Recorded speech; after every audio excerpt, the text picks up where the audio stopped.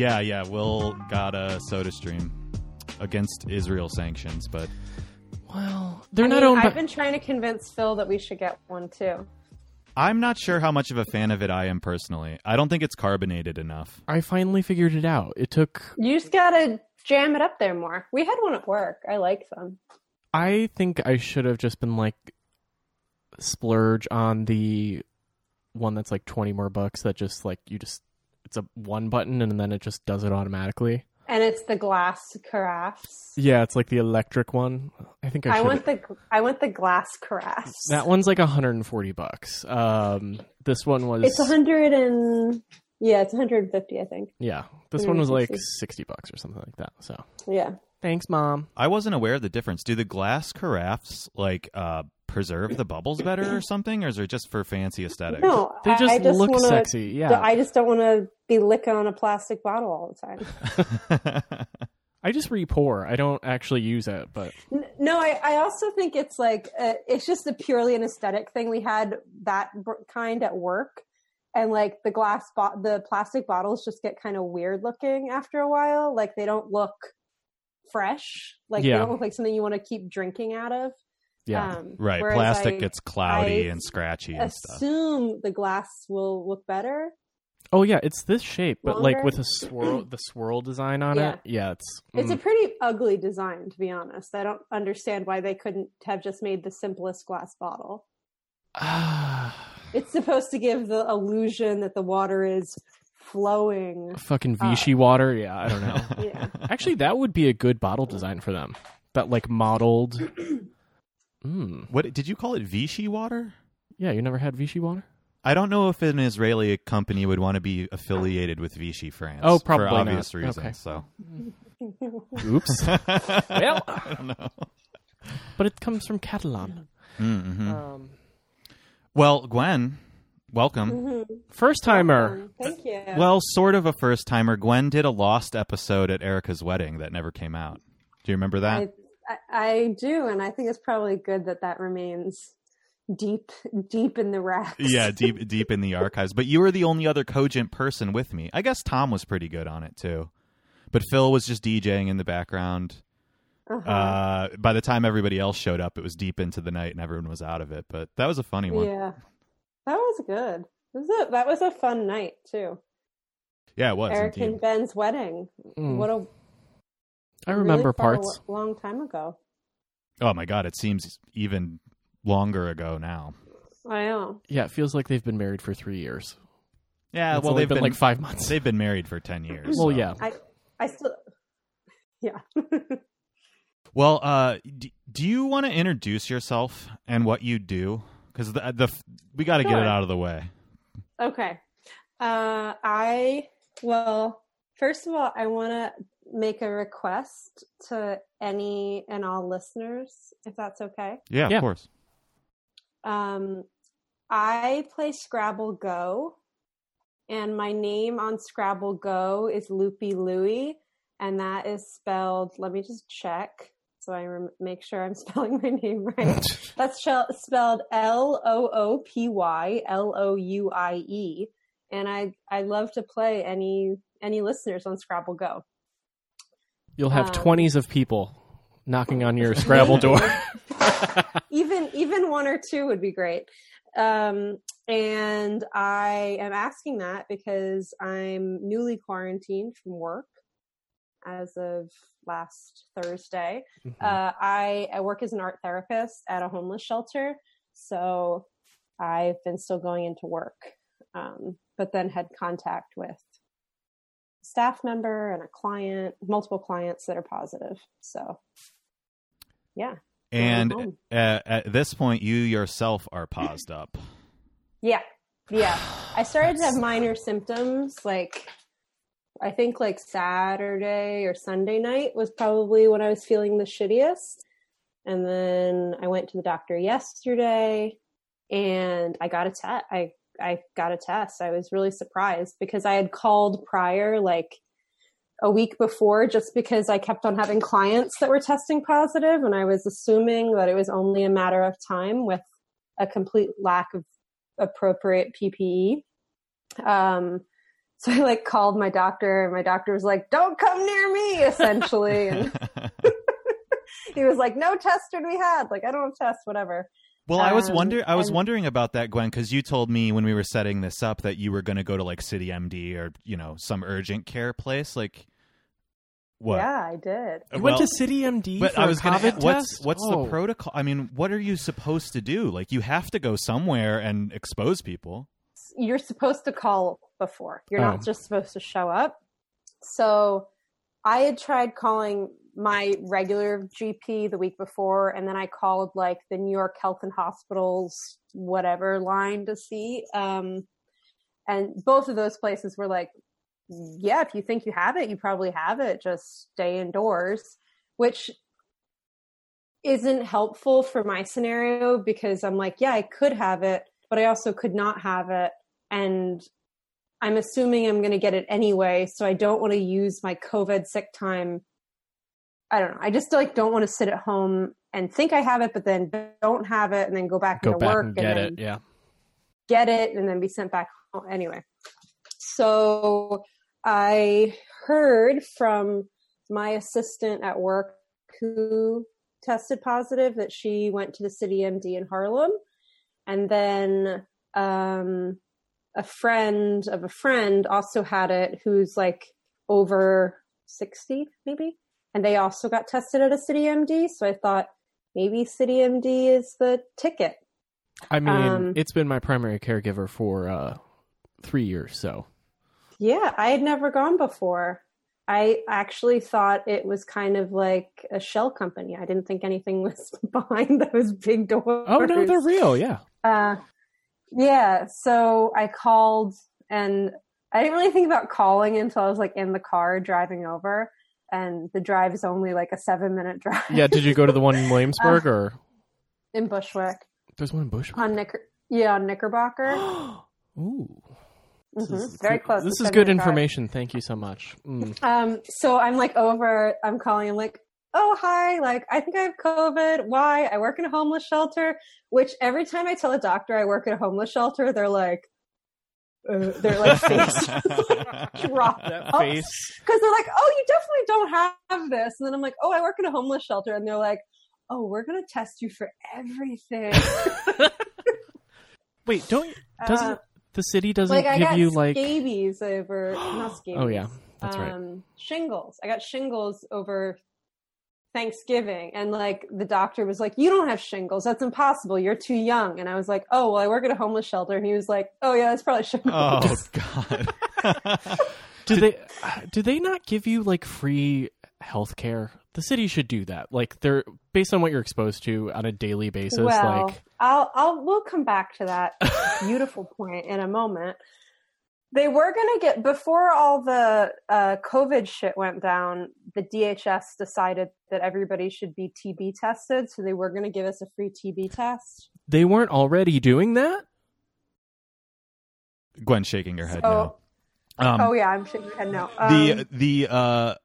Well, this is part of what I wanted to talk to you about because you'd been sharing like harrowing stories with our group texts and stuff over the last couple of weeks, but like that's just one example of like how shockingly ill-equipped workers like you are. And like, you know, it's no shade, no lemonade, but it's not even like you're front line in the same sense as like an ER nurse or something. But I can only imagine like if the lack of resources at your level are what you got into, that like, you know, higher up the chain or at any level, you can picture how desperate it is. Yeah. I mean, I think that it's been apparent from the very beginning that our government and all organizations associated with the government have failed the people on every single level when it comes to this.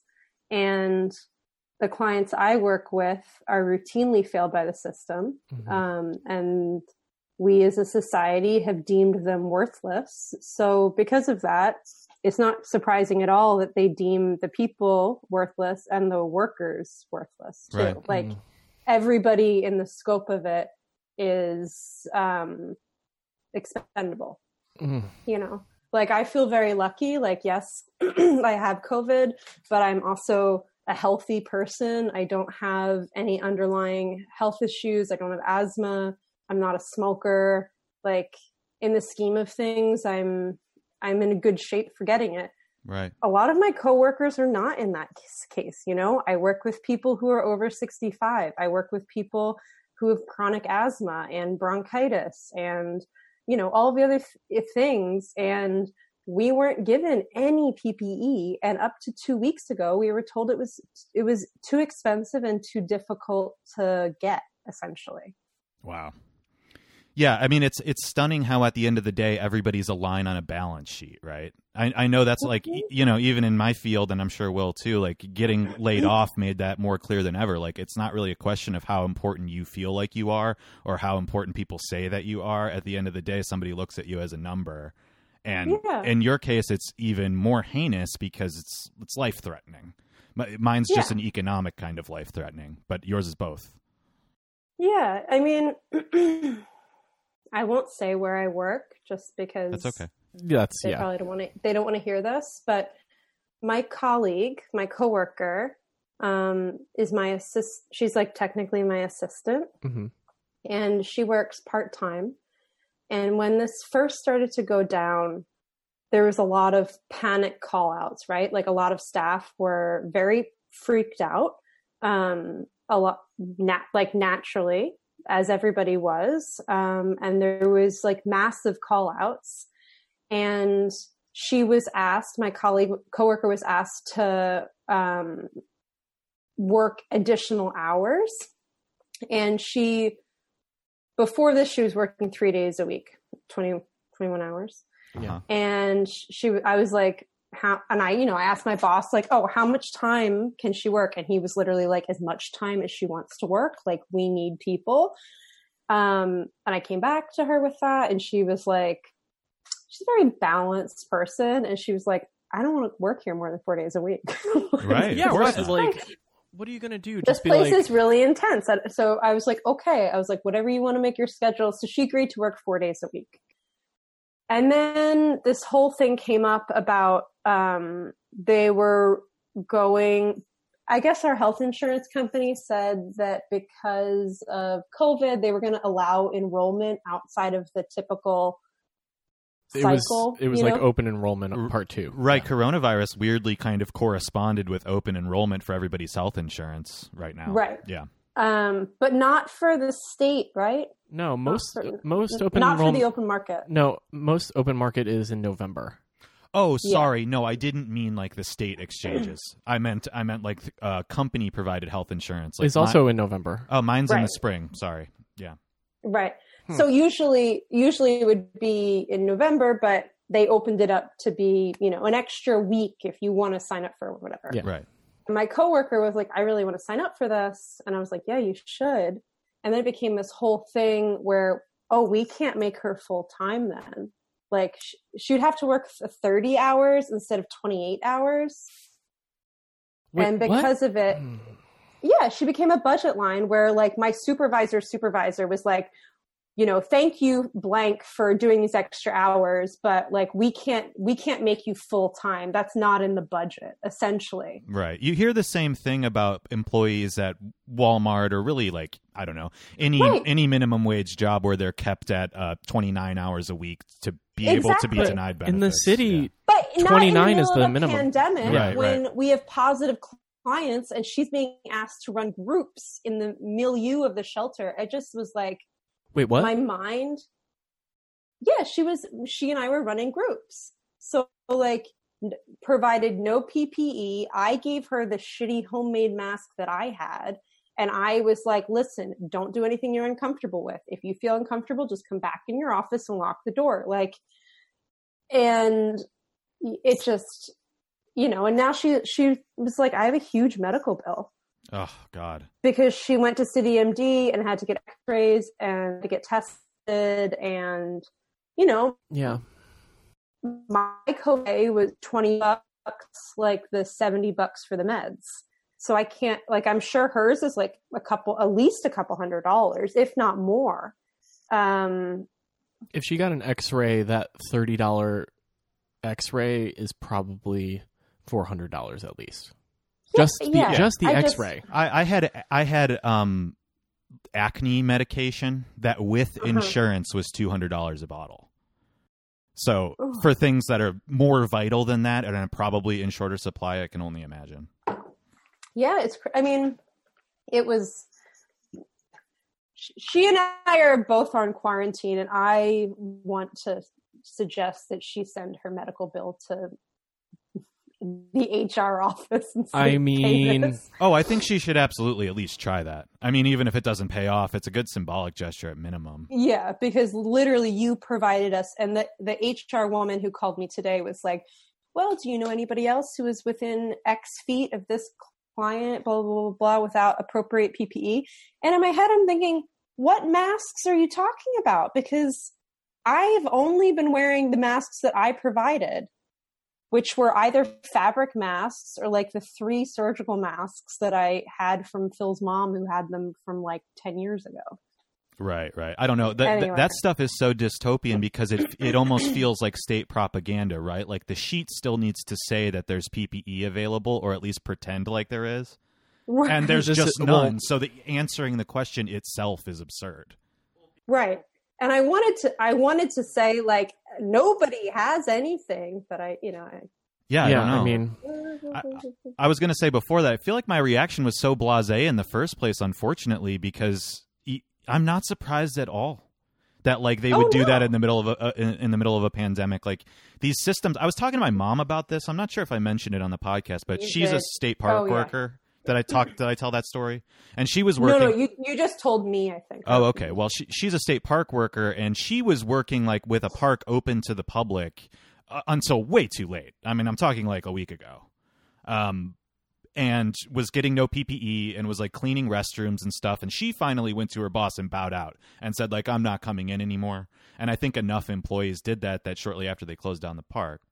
But my point to her was that like, I'm not surprised to hear that. And I'm not surprised to hear your coworker like be on a balance sheet even during the pandemic, because these systems are so large that they don't have self-awareness, right? Like, they have to continue to go on as normal as much as possible. So there's no like reflexive reaction. You can't adjust things quickly enough ever. Yeah. I mean, you can look at the whole government response in light of that and how mishandled it's been. Yeah. And I mean, I was sort of panicking in my own brain weeks ago, like when this first started to come into play, because this is even before they suggested socially distancing on the scale that we're doing it now. Yeah. And I thought, my clients sleep 10, 15 to a room. They have to like queue up in a line to get lunch. They eat in a big cafeteria because these sort of facilities are so underfunded. Like there's never enough cleaning crews to properly clean the building generally, let alone the type of cleaning that needs to be in place for a facility of that size during a health crisis like we have. Right. And I was just like, assumed I would get it. I was like, I'm assuming I'm going to get it because I'm assuming everybody's going to get it here because there's no way to control it. And there's no systems in place. Like if we really wanted to control it, we would do twice a day temperature checks on everybody. And like everybody would have been wearing masks for 4 weeks, for the past 4 weeks, but right. Well, money. Of course. And part of the problem in your specific set is that psychiatric health takes a back seat to the more mainline concern of the deaths during the pandemic. So the resources that you already lack are probably even further restrained at the same time that your system is being overwhelmed by what regular hospitals can no longer deal with. Yeah. I know you were going to shelter, but I'm speaking in general. But it's the same. I mean, I work with a population that utilizes a lot of the psychiatric facilities all over the city, whether that's on an outpatient or inpatient basis. And a lot of the outpatient facilities shut down because they didn't want to gather people, right? And some of them have removed to remote and others have just totally shut down. And then the psychiatric hospitals a lot of them have been shutting down or condensing, and try to send people to state hospitals, or releasing people way earlier than they would typically release them. One, in part to just like keep numbers on floors down, because from the hospital's perspective, they don't want groups of people, in a inpatient setting like that. But then they get most of those people get sent to homeless shelters. Yeah. Oh my! And if they don't go to a shelter, they end up like arrested or just missing.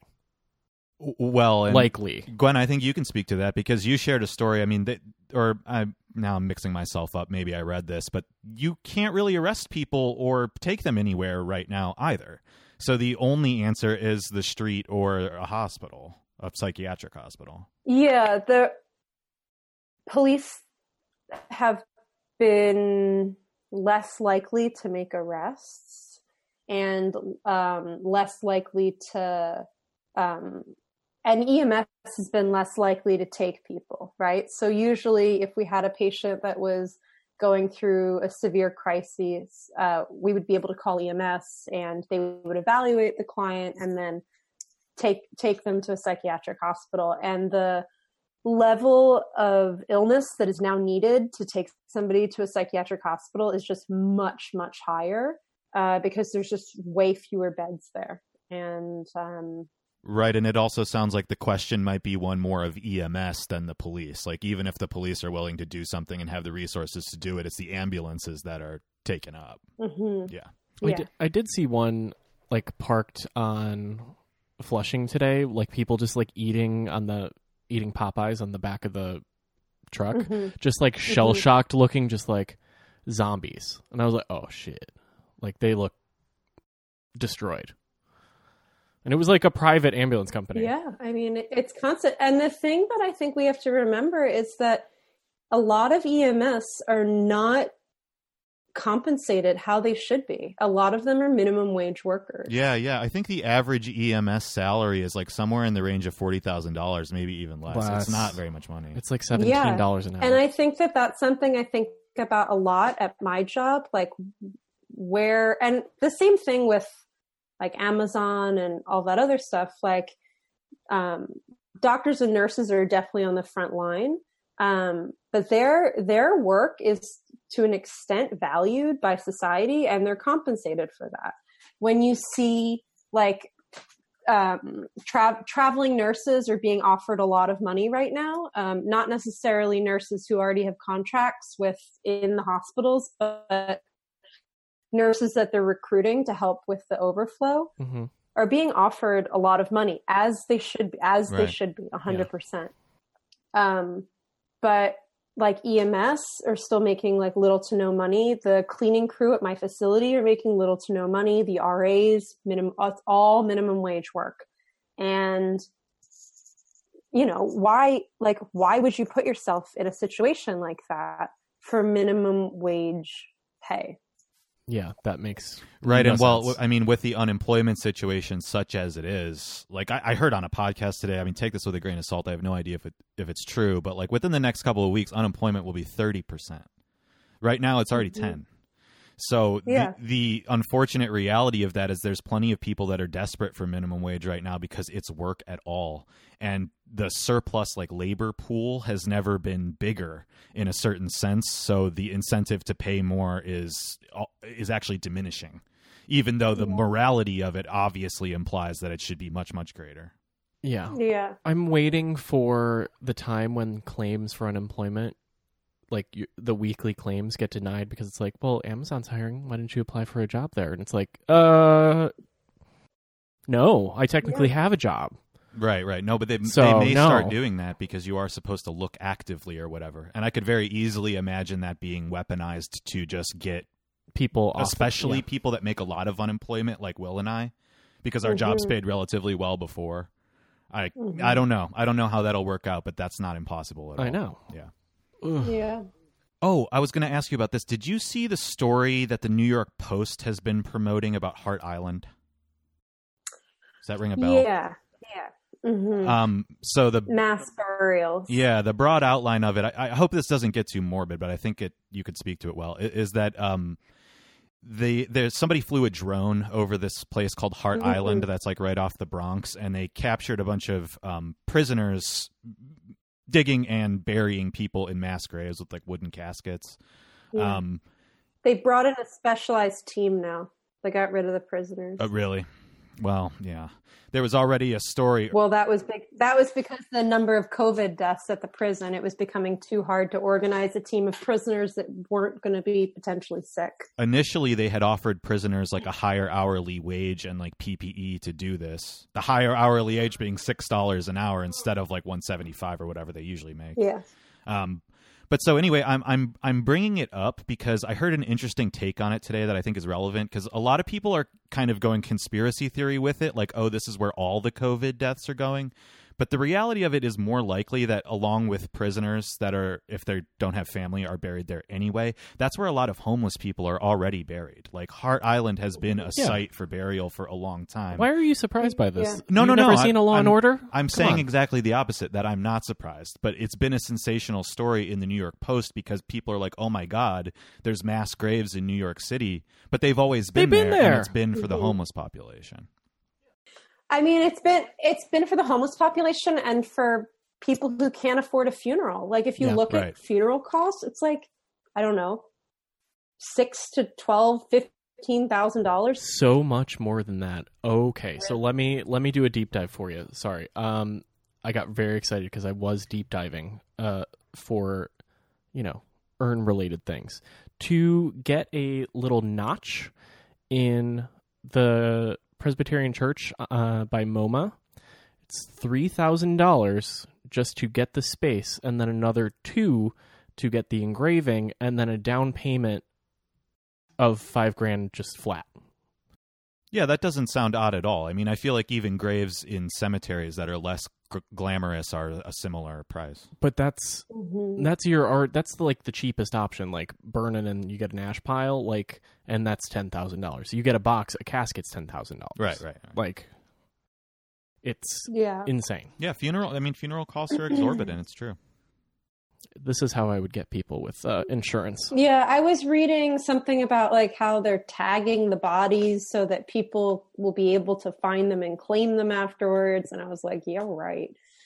Yeah, I don't know. I have no confidence in the city government to properly tag bodies in a good year, let alone in a pandemic year. No, you're exactly right. And when you think about how simple something like getting PPE to workers at a shelter should be, and then you imagine an inventory system for 16,000 bodies, there's, part of the general conversation that we're having, or I think that's on everybody's mind during the pandemic, is it has, these things have always been kind of obvious, but have functioned smoothly enough on the outside that everybody was comfortable with this decentralized mess. But I don't know. Now I can't get it off my mind. It's like every time I get into systemic thinking, you think about how it doesn't function on any level, really. Mm-mm. Yeah. Yeah. Do you want to talk politics for a second? Because it's related, and we can dig ourselves out of the public health crisis. Or you can talk about something fun. You watch a Tiger Man yet? Oh, no, Jesus. Good. I'm not Okay. watching that. Good. Mm-mm. Not that Tiger King is a fun documentary anyway. It's not. Not for me. But so our last episode, Will and I talked about Bernie dropping out. But at that point, he hadn't endorsed Biden yet. And then today, we have Obama endorsing Biden, too. Yeah. Go ahead if you have anything to say, but I just want to preface it with, I'm not really that interested in, hot takes on strategy and stuff. It happened, It's all kind of in the can. But I'm interested in, the long-term situation here for, left politics. Because this is, real dark times right now. Yeah. Well, we got whooped. I am not surprised by any of it. I do think that more people are engaged than they were before. Do you think that can like maintain without the presence of a leader? My worry personally is not losing Bernie for myself, but for like all these people that were just engaged, that they'll go back to nihilistic. I think somebody has to step up. I do. I don't know who that is, but somebody has to fill that role. It doesn't even necessarily have to be like one individual, but I think that there's so much organizing that happened around the Bernie campaign, and it would be such a waste to lose all of that. I mean, I just think about, I like you did a bunch of calling and knocking on doors and that sort of stuff. We phone banked and canvassed together at one point. Yeah. And I mean, the people that you actually connected to, especially on the phone banking and the canvassing, they were very upset with what was going on, but also very driven to do something and make a change of some sort. And I hope that somebody can capitalize on that. Right. Yeah. You need a horse. I mean, I think it's going to be like Trump's going to win. Yeah, this is interesting because I'm kind of waffling on this at this point. Like, I definitely, as I'm sure you do, I definitely think there's a non-zero chance that Biden could win. But I'm still putting my money on Trump, like absolutely destroying him. I almost, I don't know. I can't picture it, but the situation changes so rapidly. I mean, like, but without a horse, and with, as Will said, and with like the campaign organization sort of getting folded into Biden's campaign now, it seems like it seems like who's gonna do that though? Who's gonna be like, I'm gonna roll over? This is the problem. Is I'm sure some of Bernie's staff, as they are right now, are going to work with Biden, and that's fine. But nobody's going to canvass for Joe Biden, especially given a pandemic social distancing situation. Very few people are going to phone bank for him. Like all the things that you just talked about, Gwen, that like are stirring and do work, are getting disappeared in a strange way. Yeah. I don't know. I'm more interested in like down ticket stuff. Like who do we have to be excited about in important elections and other places, and perhaps that energy can go to support those people, because everyone's really too old. Yeah. Like the big players are all really old, and who's like the fresh, I don't know. Who's coming up? Yeah, I don't know. I have no idea. I've been kind of thinking all day that, like, AOC went on Drag Race. No, I did not know that. She was like a guest. She was a judge. She was a guest judge on RuPaul's Drag Race, and like, what were you doing watching Drag Race? Hold on, we have to take a moment. What? I can know about things without having seen them. I saw a clip because I'm interested in things like this. But she went on Drag Race, and like I think what sucks about that, relative to like getting new figureheads and concentrating on like more downscale people, is that they get absorbed by like the existing celebrity and political infrastructure so quickly. And I think that just happened to Bernie's campaign. I think that happens to like famous House representatives. So I don't know. Like, I'm losing faith a little bit in electoral politics at all. Like, I don't know if the way to do this is by talking about elections anymore. So, wait, did you just watch the like clip that she went on, or did you watch the after show, the Untucked, where she's like, "You can do it. All change starts with you." No, I did not watch the after show. Did you? Yes. Talk about it. Yeah, she like sat the queen down and was like, "What you're doing, it's so brave, blah, blah, blah, blah, blah." Like, change starts on the ground, like in, using the metaphor, basically, it's like it starts in clubs. It starts, you start at the ground level, and then you build change from there. Well, you know what I don't... So that messaging goes to a bunch of queens who are like, yes! I guess so, but what I don't like about that is that says that if you perform an identity somewhere in your private life, you're doing politics, and that's not what I'm talking about. But like, there's impressionable youth that watch that are like, yeah, I do care about, some kind of Gwen, do you have social anything to say about justice that? Because like my category. last thought on it is like, well, that's great, but what that's going to make them want to do is be a famous celebrity drag queen or politician, not change other people's lives. It's cynical in my mind. Why not both? I really dislike the celebrity status of politicians. I mean, it's hard to not have it there, but I was pretty turned off by AOC when she dropped her skincare recommendations. Right. Because I don't care how she got that youthful glow. You know, Right. Doesn't matter. That was the patient zero and where her motivations lie. Yeah, and I feel the same way about like the new love for Cuomo that is seems like it's seeping out of lots of people, you know. Right. The best thing about that man is that he dated Sandy for a little bit. Oh God! So, wait, Sandy who? Sandra Lee. Who's that? Sandra Lee. Semi-homemade. Semi-homemade. This is totally over my head. You guys are going to You have don't to fucking know explain this? No. Like they interviewed her to ask about his like nips.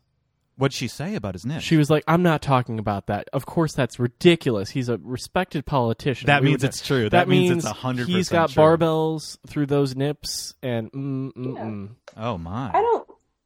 I mean, who cares? Who cares how he adorns his body, really? My issue is that he's like made huge cuts to Medicaid and Medicare. Yeah, Well, he's I mean, ruining yeah. people's lives. It doesn't matter if he's like a cool daddy that makes you feel comfortable while you're watching the news. And I also, mean, the Right. Cuomo love is disgusting to me. It's the worst. also I mean, people go and change their tune when they try to go ride a subway when they're allowed outside, and they're like, "Oh wait, there's only one train a day. Good Right. luck." Like, You know, Gwen, I've been saying, I don't know if I've talked to you about it specifically, but I've been talking with a lot of people about like this infantilization syndrome that I think has been like always a part of millennial culture. I think we're kind of eternally children in a lot of ways, because we all want daddies. but it's come out really aggressively for some people during the pandemic. Like, if you're not coping well, it's really easy to just turn into a baby. But I've been really attracted to people lately that are not that way. And I mean, I think you're a prime example. You're coming on this fucking podcast and talking to us for an hour with coronavirus. And yet there's people that are like, oh, I got a heart emoji, Andrew Cuomo, to like get through their day. It's disgusting. I mean, I have a very mild form, thank God, of coronavirus. I'm really not that sick. But it's So- really more about your inside state. Like in this conversation and texting with you, you're not like, you're not full of dread. And people without coronavirus that have great jobs working from home are like falling apart and turning into babies. I'm not a pussy. Yeah, exactly. Listen, pussies are strong things. I don't know why you're talking. You're like, All right, AOC. No, I'm from Philly. Pussy's a pussy. That's right. I mean, but I also say that from a place of like, I am not going to lose my job, you know, like even though I get paid pretty shitty, I will have an income. So I feel very lucky about that. I am relatively healthy. I don't have any real health issues. So I have that. My job was insane before the pandemic. Right. So I kind of knew that, and this has made it a different type of insane. Yeah.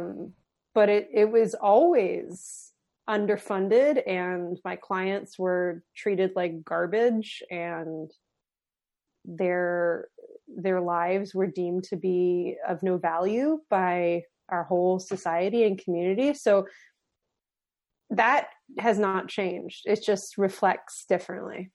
Right. And people pretending like they care is reflected differently. What do you think of the idea that as art therapists you are an essential employee? I think that's interesting to make that call. Yeah. Well, in my facility, I'm one of the few people who have a background in trauma. Some of the case managers have social work backgrounds, but a lot of them don't. And because of that, you know, and honestly, providing some sort of regulatory grounding of some sort to our clients is essential. I mean, imagine all they hear on the news is that you have to stay 6 feet away from people and, you know, make sure that you're drinking hot liquids and cover your mouth, and you're in a room with 14 other people less than 6 feet away. You have to stand in line for 45 minutes to get a meal. You don't have access to hot water, so you can't have a cup of tea when you want to. And, you know, you have a neighbor who is so physically and mentally ill that they have no concept of the idea of covering your mouth. Yeah. Right. And then imagine your state of dread, of like constant fear, you know? Right. And having someone in your position that has, you know, the ability to regulate that background in trauma or not is essential. And it's a weird, it's a weird thing because your title as art therapist sounds frivolous. But the thing is, the title is frivolous. I was like, right? Did you find this a little bonkers? Yeah. The title is frivolous, and the also, job I is think not at that all. I'm in like a support group with a couple of other people who are also like working as art therapists and social workers during this time, and I think we're all sort of feeling like incredibly unprepared and like we're doing a really shitty job, you know, because none of us know what to expect. I like tried asking a couple of my older colleagues who had like worked through the AIDS crisis. I was like, how does this compare to AIDS? And they were like, it doesn't. They were just like, no comparison, like no comparison. You know, they were like, there was shame and all this other stuff associated with AIDS, which is like not here at all. And, you know, there's no way to protect anyway. Yeah, I mean, very, like, very different. If you got COVID from fucking, shame would be used as the suppressor. But it's like you just have a sniffle near someone, and you're like, well, you got it now. Enjoy. Yeah. Well, I wonder what the like societal dynamics will be like when this starts to lift, because shame has entered into it in a certain way, not in terms of transmission like in AIDS, but social distancing has like imparted a new kind of public shaming. Like I look down on people that are not wearing masks and stuff outside. Like the few times that I've gone to like get things and whatever, that's completely irresponsible. I don't care whether you think they work or they don't. Oh, like people as were a sign today. of solidarity, you need to do it. It's a psychological thing more than it is even maybe a preventative thing, although it's probably both. Yeah. I early on in this, I think it was like the first weekend. I think it was the weekend prior to St. Patrick's Day, right? Mm-hmm. Mm-hmm. That weekend, I was at home, and it was just the kind of the beginning of like panic setting in my mind about like, okay, now this is happening. Like, how is this going to affect my job? All this sort of stuff. Like, how is this going to affect it all? And we had two young, well-dressed Mormon chaps show up at my door who I like freaked out on because my building is predominantly, there's a lot of older people. And I was like, what are you doing? And, you know, I yelled at them and like shut the door. And then I heard them like talking, trying to ring on my old neighbor's door, like a very elderly woman. And I like let it out. I was like, get the fuck out of here. What's wrong with you?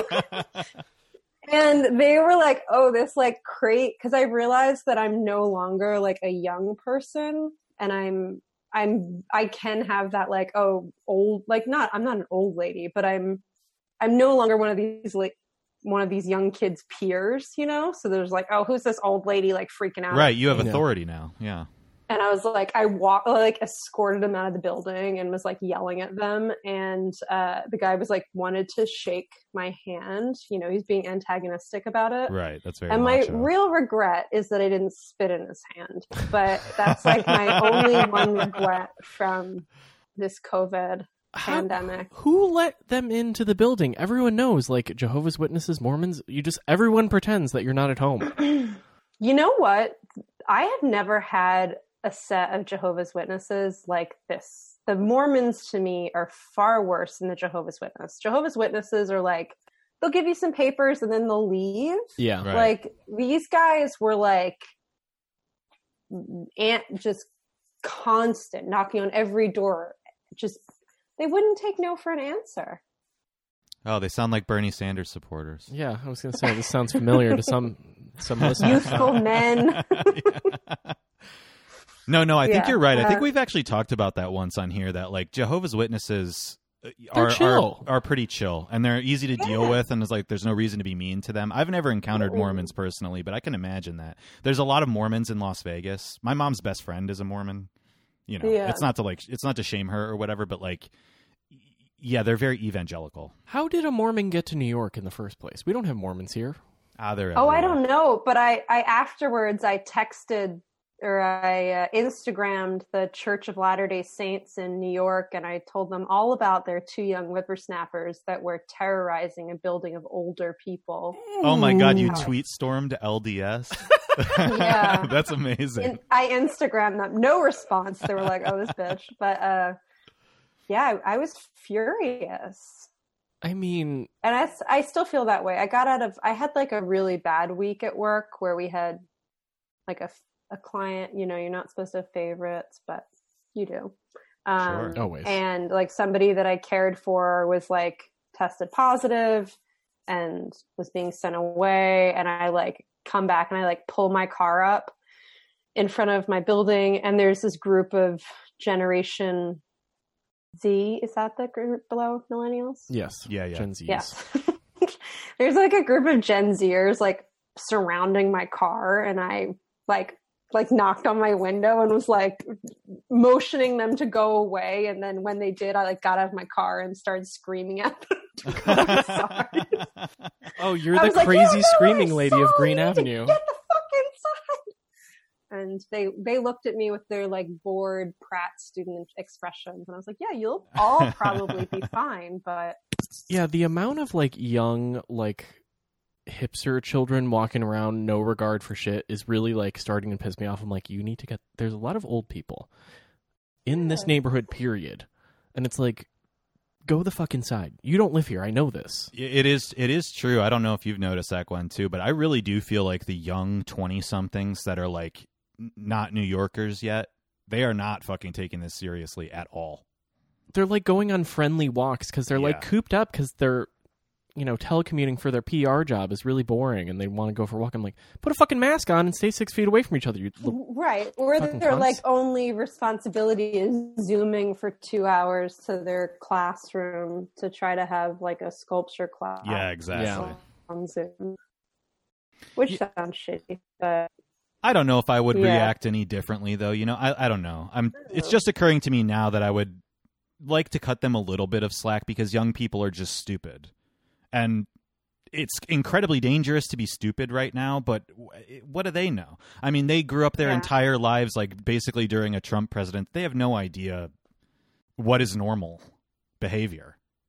of course they don't. But I don't have an issue if I see people out in like groups of 2. But if it's more than 2, I'm like, you guys all roommates? You all live together? Well, yeah, that's the Like- thing. Even Like, in, what are you doing out? even in groups of 2, you can tell who lives together and who doesn't. If you listen to their conversation for 10 seconds, it's obvious that you're just transmitting across the board. You're projecting the wine store broads into this, aren't you? Well, Chris, I would make the argument that if you can listen to their argument, you're really too fucking close to them, and Yeah, you're not social distancing. Because some bitches like to get too close while you're waiting in line at the wine shop, and you're like, shut the fuck up and back off before I start swinging. And no, I described the wine shop doesn't have the box, like the "you stand here" boxes yet for their line. Have a they plastic kind of sheet. couldn't, just given the layout of their store. Like, honestly, I think that depending on what your location is like in New York City, I mean, the spaces are so compressed that it's not possible unless people do it themselves. Like, there's no way Right. to market it, and you shouldn't need that at this point, I don't feel like. But yeah, what scares me about going outside, it's sort of like, I feel like parents always say this to their children when they start driving, like, it's not you I'm afraid of, it's the other drivers, right? Like, I do everything I can possibly do, but in New York, you can't avoid contact, really. And it's horrifying. I was talking to my friends from Ohio last night, and like, it basically realized that I'm completely jealous of them because everybody has a car and everybody lives on a plot in the first place that's far apart, and all the parks are bigger and they're more remote. Like, they can actually live lives. Like, they're actually going out and it's safe. And as long as more or less everybody's taking it seriously, it's easy to avoid people even in a city that size. But here, you can't. Yeah. Yeah, having a car is really helpful. Oh, it's lovely. Prior to my positive testing, like 2 weekends ago, Phil and I drove to the beach and went for a walk along the beach, and there was like, it was very easy to keep away from people. See, it can be done. See, and it was lovely. See, someone won't go to the beach with me. I'm sure it can be done, and you're welcome to go to the beach by yourself. But I'm too paranoid. I can't deal with it. What are you worried about, though? It's purely like psychosomatic or whatever. I don't think it's a justified fear. I'm not saying that it's rational, but like, I just straight up don't want to go that far away from here at all. Yeah. Like, and I just know that it's going to affect me badly. I won't be able to enjoy myself. So even if it's just on that level, I don't want to do it. I'm better off reading or whatever. Okay. That makes sense. I still think it's trash. Because I'm a terrible person, but it's fine. I almost went. Okay, I'll shame like bopping all over the place too. I bop between here and Maspeth. Like, it's fine. I got a door. I almost went on a like shame mission to Queens to go to a Taco Bell drive-through because I found out where one was, and I was just like, yeah, I do want a Crunchwrap.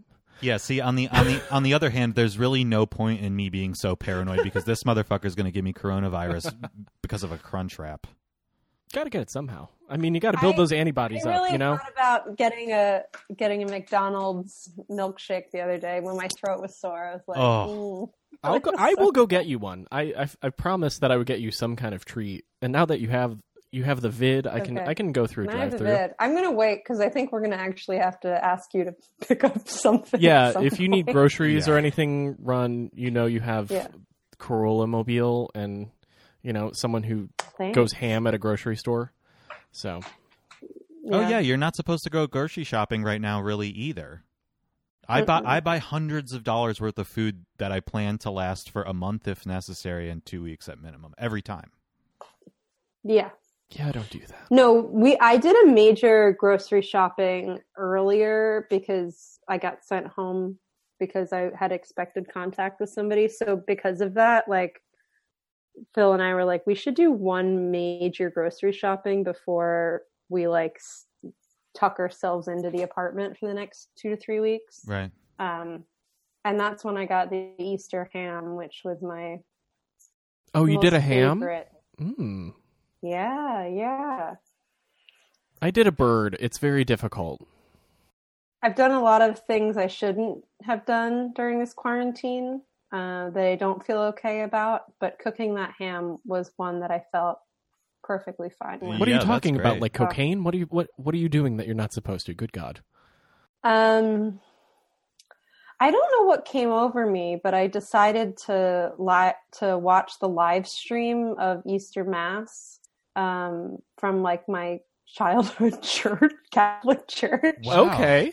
It was a very, a couple things. I knew the priest is known for his brevity. So the whole Easter service was 36 minutes long. Which Is this the priest that officiated your wedding, Gwen? No. That guy. Because that guy fucking rocked, by the way. That guy was pretty cool. Yeah. He's a real Philadelphian for sure. If you can get Easter done in 36 minutes, that's true. That's long for him. Father Bonner usually rolls in at about 24, 25 minute tops. Yes. Oh, damn. He keeps it tight. We need to have him as a guest on the podcast. I like that.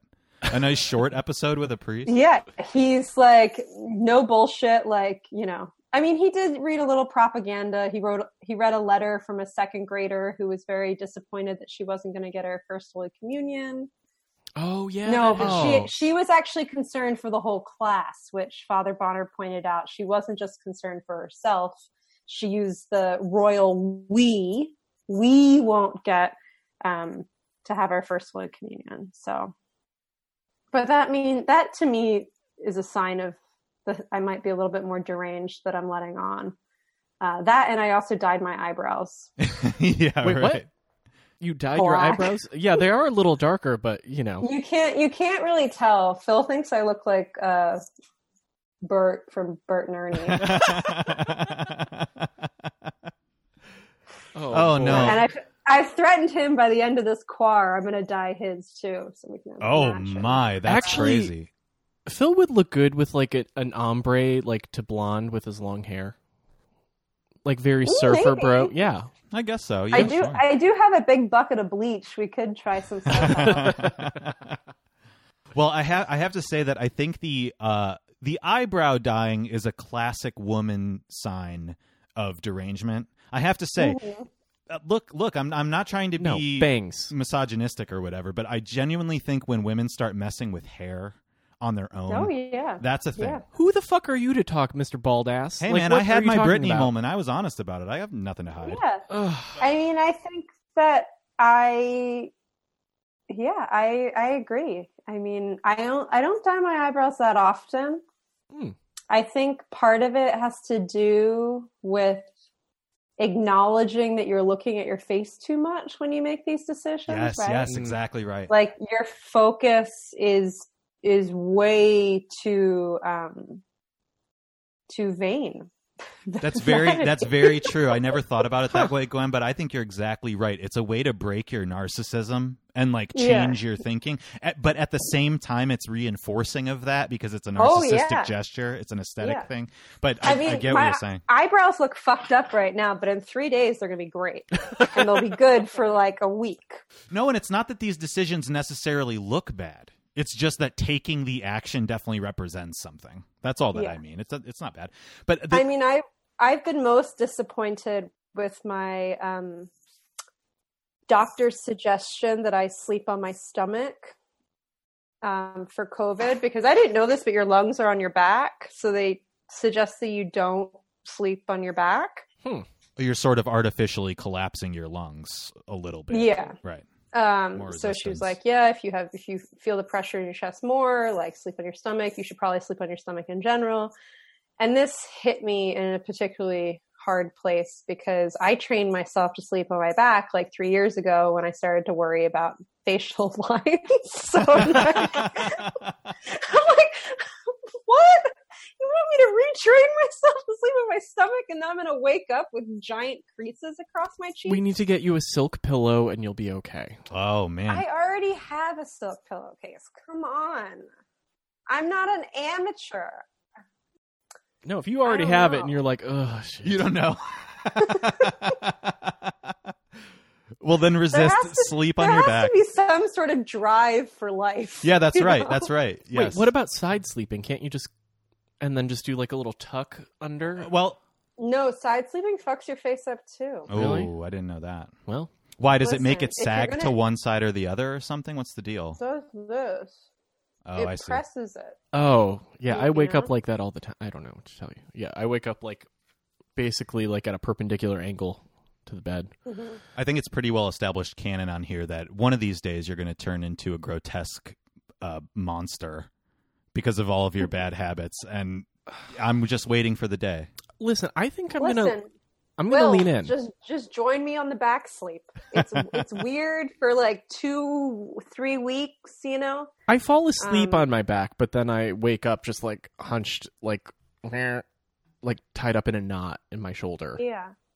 Can we talk about the Catholic part for a second? Because that's also a perennial theme on here. I'm fascinated that you went back to your childhood mass specifically.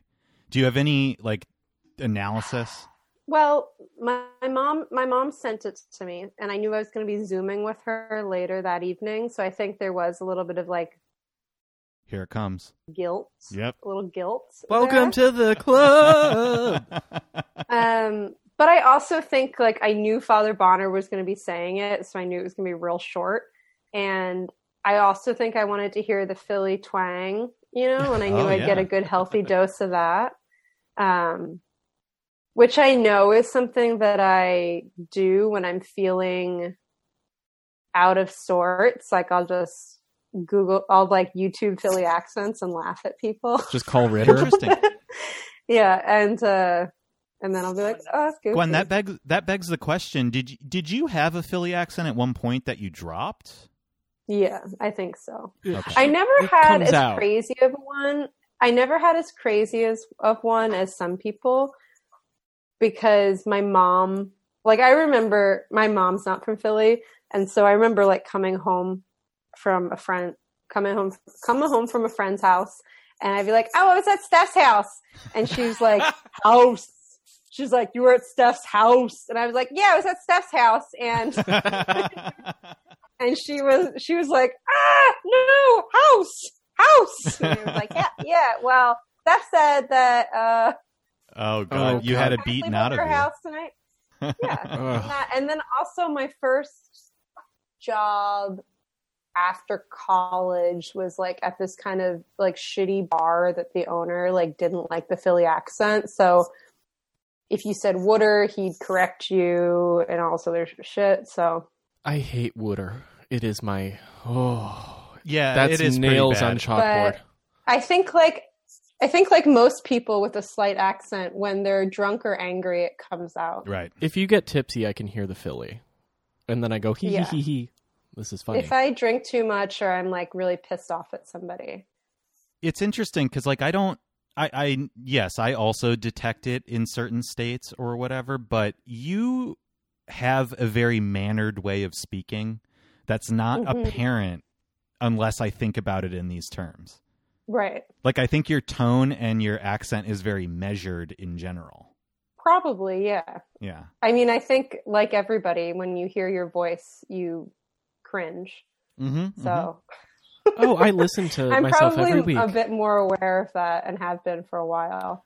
Oh, well, I don't know about Will, but I had a really severe Ohio accent and still do sometimes. What's an Ohio accent? Avocado. Avocado. Extended A's. Extended A's and O's. It's almost like Wisconsin, but it's a little more subtle than that. No, Wisconsin is like, I don't do but that. Seriously, if you listen to your family from Ohio, the accent's kind of similar. They do sound a little Canadian. Yeah. It's also mixed with like a Canadian a boot type of thing. Brown is the word, and you're like, it's just brown. What are you doing? Ugh. Right. I don't know. My friend Trevor, he clandestinely, well, he was an original podcaster. He would always clandestinely record conversations between friends, like just set his phone on the table on a drinking night and then send them to us later, like a whole hour of it or whatever. That's no friend of mine. Oh, I loved it. I thought it was amazing. I mean, I should ask him for one. I would publish them as podcasts, although I don't know. There's probably N-bombs and stuff. But How old were you guys? oh, this is still happening occasionally. Obviously not now. But it dates from being in early 20s, like in college until now. But I'd heard a couple of those not that long ago from when I was 22, like right before I went to grad school. And I feel like that accent was not turned off at all at that point, and it's horrifying. I think it was moving to New Jersey that like made me realize I had it unconsciously. Yeah. Now, Will, you never had it? He has it right now. What? Yeah, you have the thing with the extended A's accent. But that's like sharp. It's not a like it's a like a point up and then down. It's not a what's it called? An arc. I mean, I think it was until like 6 months to a year ago when I realized why I thought the way Phil said what he does, painting, is so strange. Like Phil always says painting, and I'm like painting. Right, Painting. right, painting. Ugh. He overpronounces the T, is what you're getting at, right? Painting. Yeah. You're right. And Yeah. I'm just like painting. Yeah. Painting. What? Strange. Yeah, it's Very painting. strange. Oh yeah, it is very soft. But that's an accent. Yeah. Properly, it should be painting. Yeah. Painting is Painting is different. the You're- act. you're A almost- painting is a thing. You're almost dropping the T, though, is the point. Yeah. Yeah. I totally dropped the T. Well, drawing. Do you say drawing? I was just going to ask that. Yes. Drawing? Yeah. You say drawing. You okay. said drawing while we were sound checking.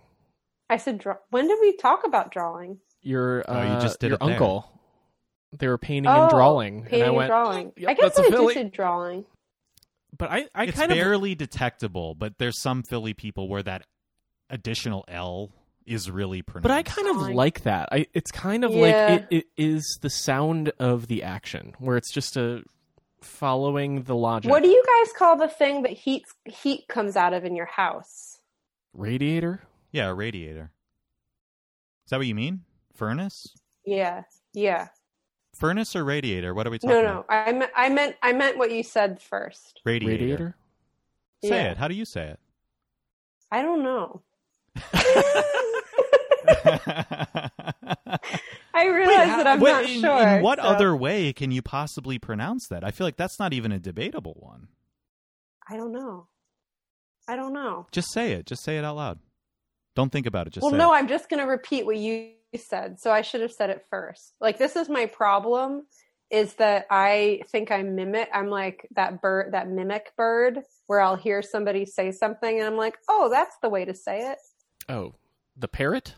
Oh, I mean, I do this all the time with words that I've only read and never said. And then Mhm. as soon as I hear them said, I pick it up. Yeah. Even if that person might be wrong, I don't even check. Oh, it's no, just the confirmation. you're usually wrong when you say them, and I go, what are you saying out loud right Hey, now? there's nothing wrong with being an autodidact. It's okay to teach yourself words. Yeah, but Knowing the Mhm. meaning of it is the important thing, not how it's pronounced. we have a Google, Mhm. and you just go Google. How does that sound? The meaning and the spelling, so you can use it in Scrabble. Yeah, of course. Oh, by the way, how are your Scrabble games going?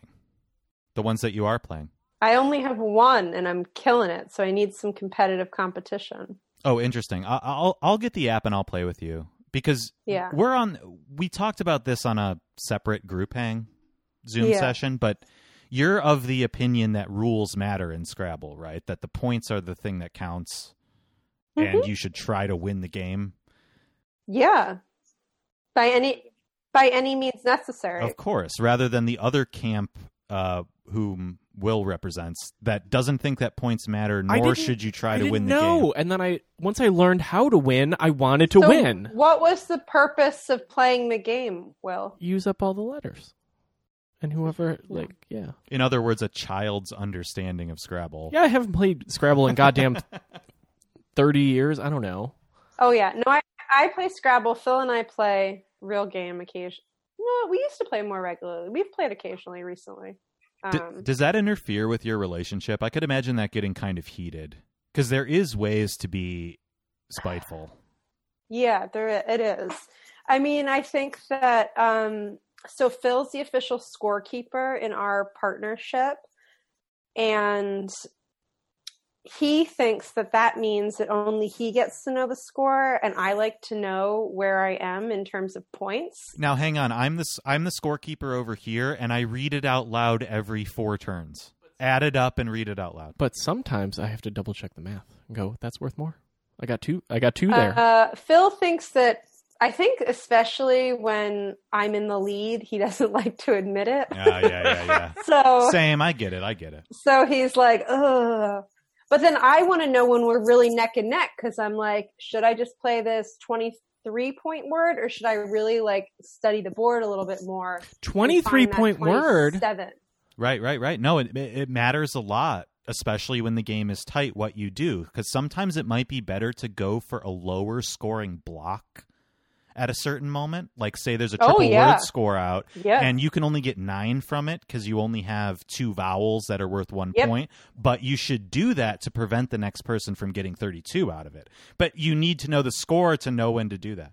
You should never, ever, ever let a triple word score Of course not. You should never let it stand. be open if you can fill it. Listen, I was only recently... Even if you're filling it with mom, fill it. I was only recently introduced to blocking. So I was doing it accidentally, and then it's like, I'm going to block this. I was like, oh, strategy. Yeah. Well, it gets more subtle over time, too, because you can block things really well if you have like a J or a Z or a Q or a hard letter to play. You can actually close entire areas of the board off from play anymore. It puts an extra constraint on you, but if you're a more skilled player than your opponent, you can use that to your advantage. What was the score of the last game? Thank you very much. Oh, it was like 243 to 203 or something. I mean, you lost by a lot. I lost by 30.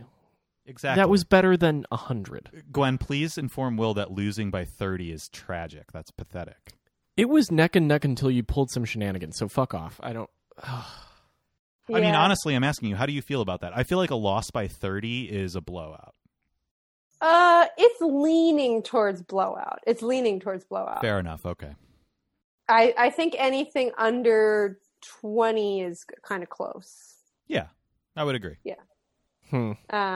But yeah, I mean, nobody likes to have those games. I don't think those games are fun for either side when there's like 130 point difference. No, it's not fun. Yeah, that's bad. Yeah. You know, I'm playing somebody at the moment where I'm ahead by like 120, 130, and it's like it's over. I don't even want to spend time like trying to come up with the best word because I want them to play me again. Yeah, of course. I don't want to totally crush. Well, it's no fun for you either. I mean, it's like that in terms of all games or conversations or artistic collaboration or whatever. Like, it's only beneficial if it's fun for everybody. Yeah. It's not really fun for anybody if you're just, getting all ego and destroying them. Mm-hmm. This is why Monopoly is a questionable option for these times. It's always a blowout. There's only two of you. Well, we've taken to playing as two players each, which solves this problem to a certain extent, but it introduces new complications because how do you trade amongst player 2 and player 4 when there's only one agent in control of those? It's a little bit better, but it's not as good because somebody always ends up winning by a lot. Yeah, and I would imagine that it's hard to not make one of your players the sacrificial lamb who's like okay to trade everything to... We've done a pretty good job of acting in good faith, but it definitely requires that you make an effort to play both players equally. Yeah. This is the joy of the Gemini speak of like, let me just be two people at the same time. Done. Yeah, oddly, that's easy for both of us. Oh, I forgot. You're both Geminis. Yeah. I forgot about that. Wait, Gwen, what sign are you? I don't remember when your birthday is. I'm a Capricorn. What month is that? January. Oh, January. What are the traits of Capricorn? I think we're supposed to be kind of bitchy. We're not hardworking, all about the money. I don't think I'm super Capricorn-y. I have a moon in Pisces, and I think I'm a pretty good balance between like the hard-ass Capricorn and the sentimental Pisces. You are a get shit done person, though. Yeah. Like, you are the person who's like, okay, we're going to do it. It's going to happen, and we're done, and everybody shut up and follow me. And you're like, yes, ma'am. Yeah. Is Capricorn a water sign? Mm-hmm. So no, it's an Earth. Sorry. Oh, it's Earth. Mm-hmm. So you're Earth, What water, or something else. Earth, wind, and fire? Mm-hmm. It's September. I can't talk now. Whoopsies.